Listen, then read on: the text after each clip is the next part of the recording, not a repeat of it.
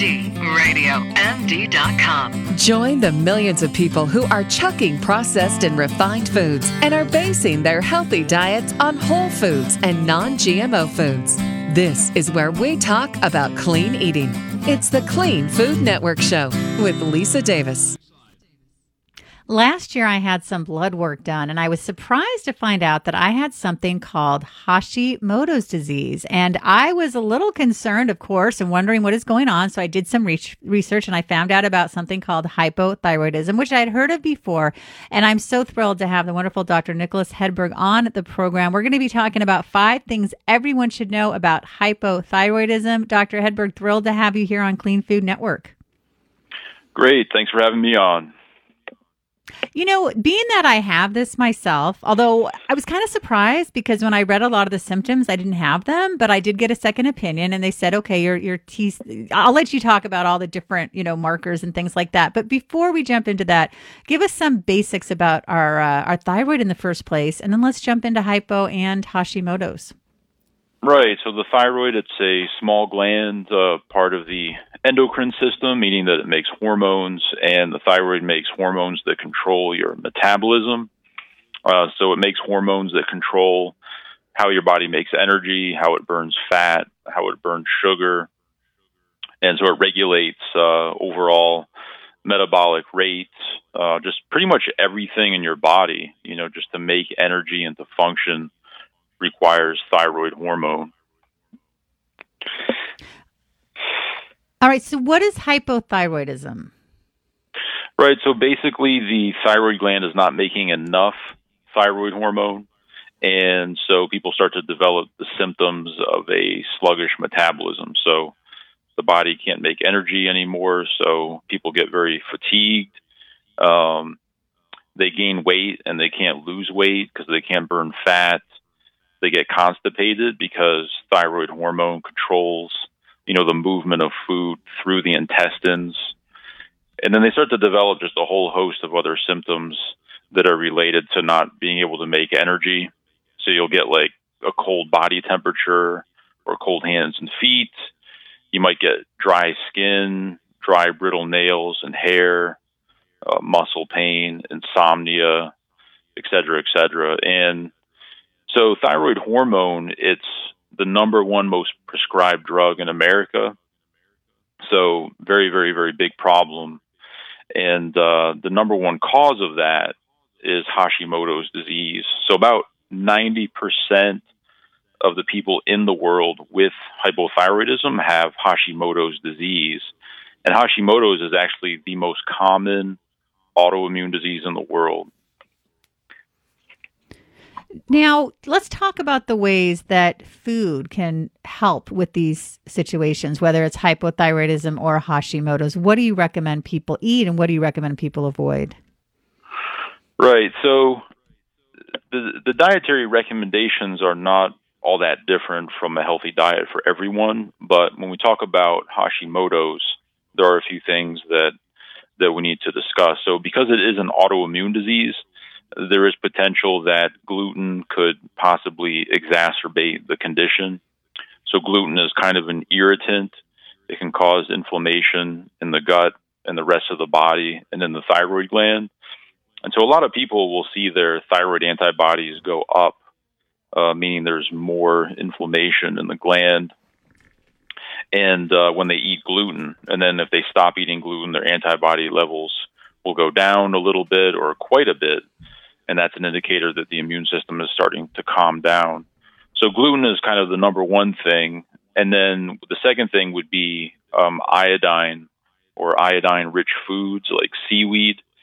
You really have to be careful with those if you have Hashimoto's because iodine can really inflame the thyroid gland and make the Hashimoto's worse.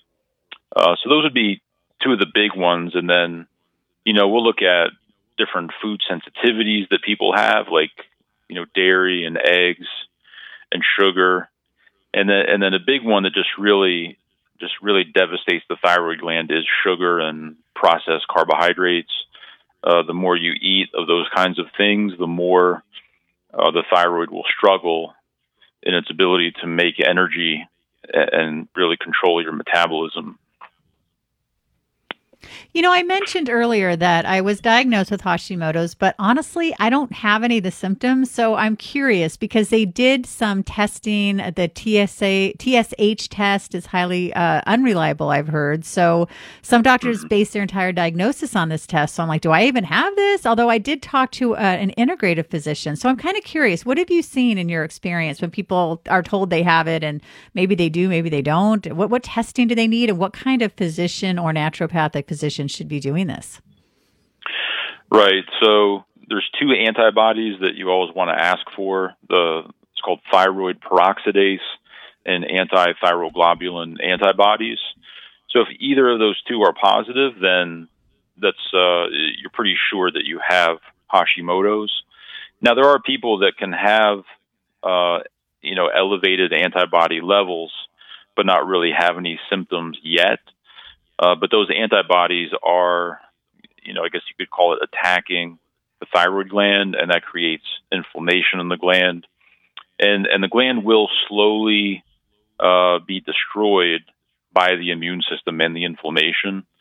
So it may not happen now, but, 5, 10, 15, 20 years, you may really start to develop some significant hypothyroid symptoms. Now, you mentioned that thyroid hormone is the number one most prescribed drug in America. I take something called Armour Thyroid, which I believe is a more natural form. Talk to us about the different forms and what do you recommend?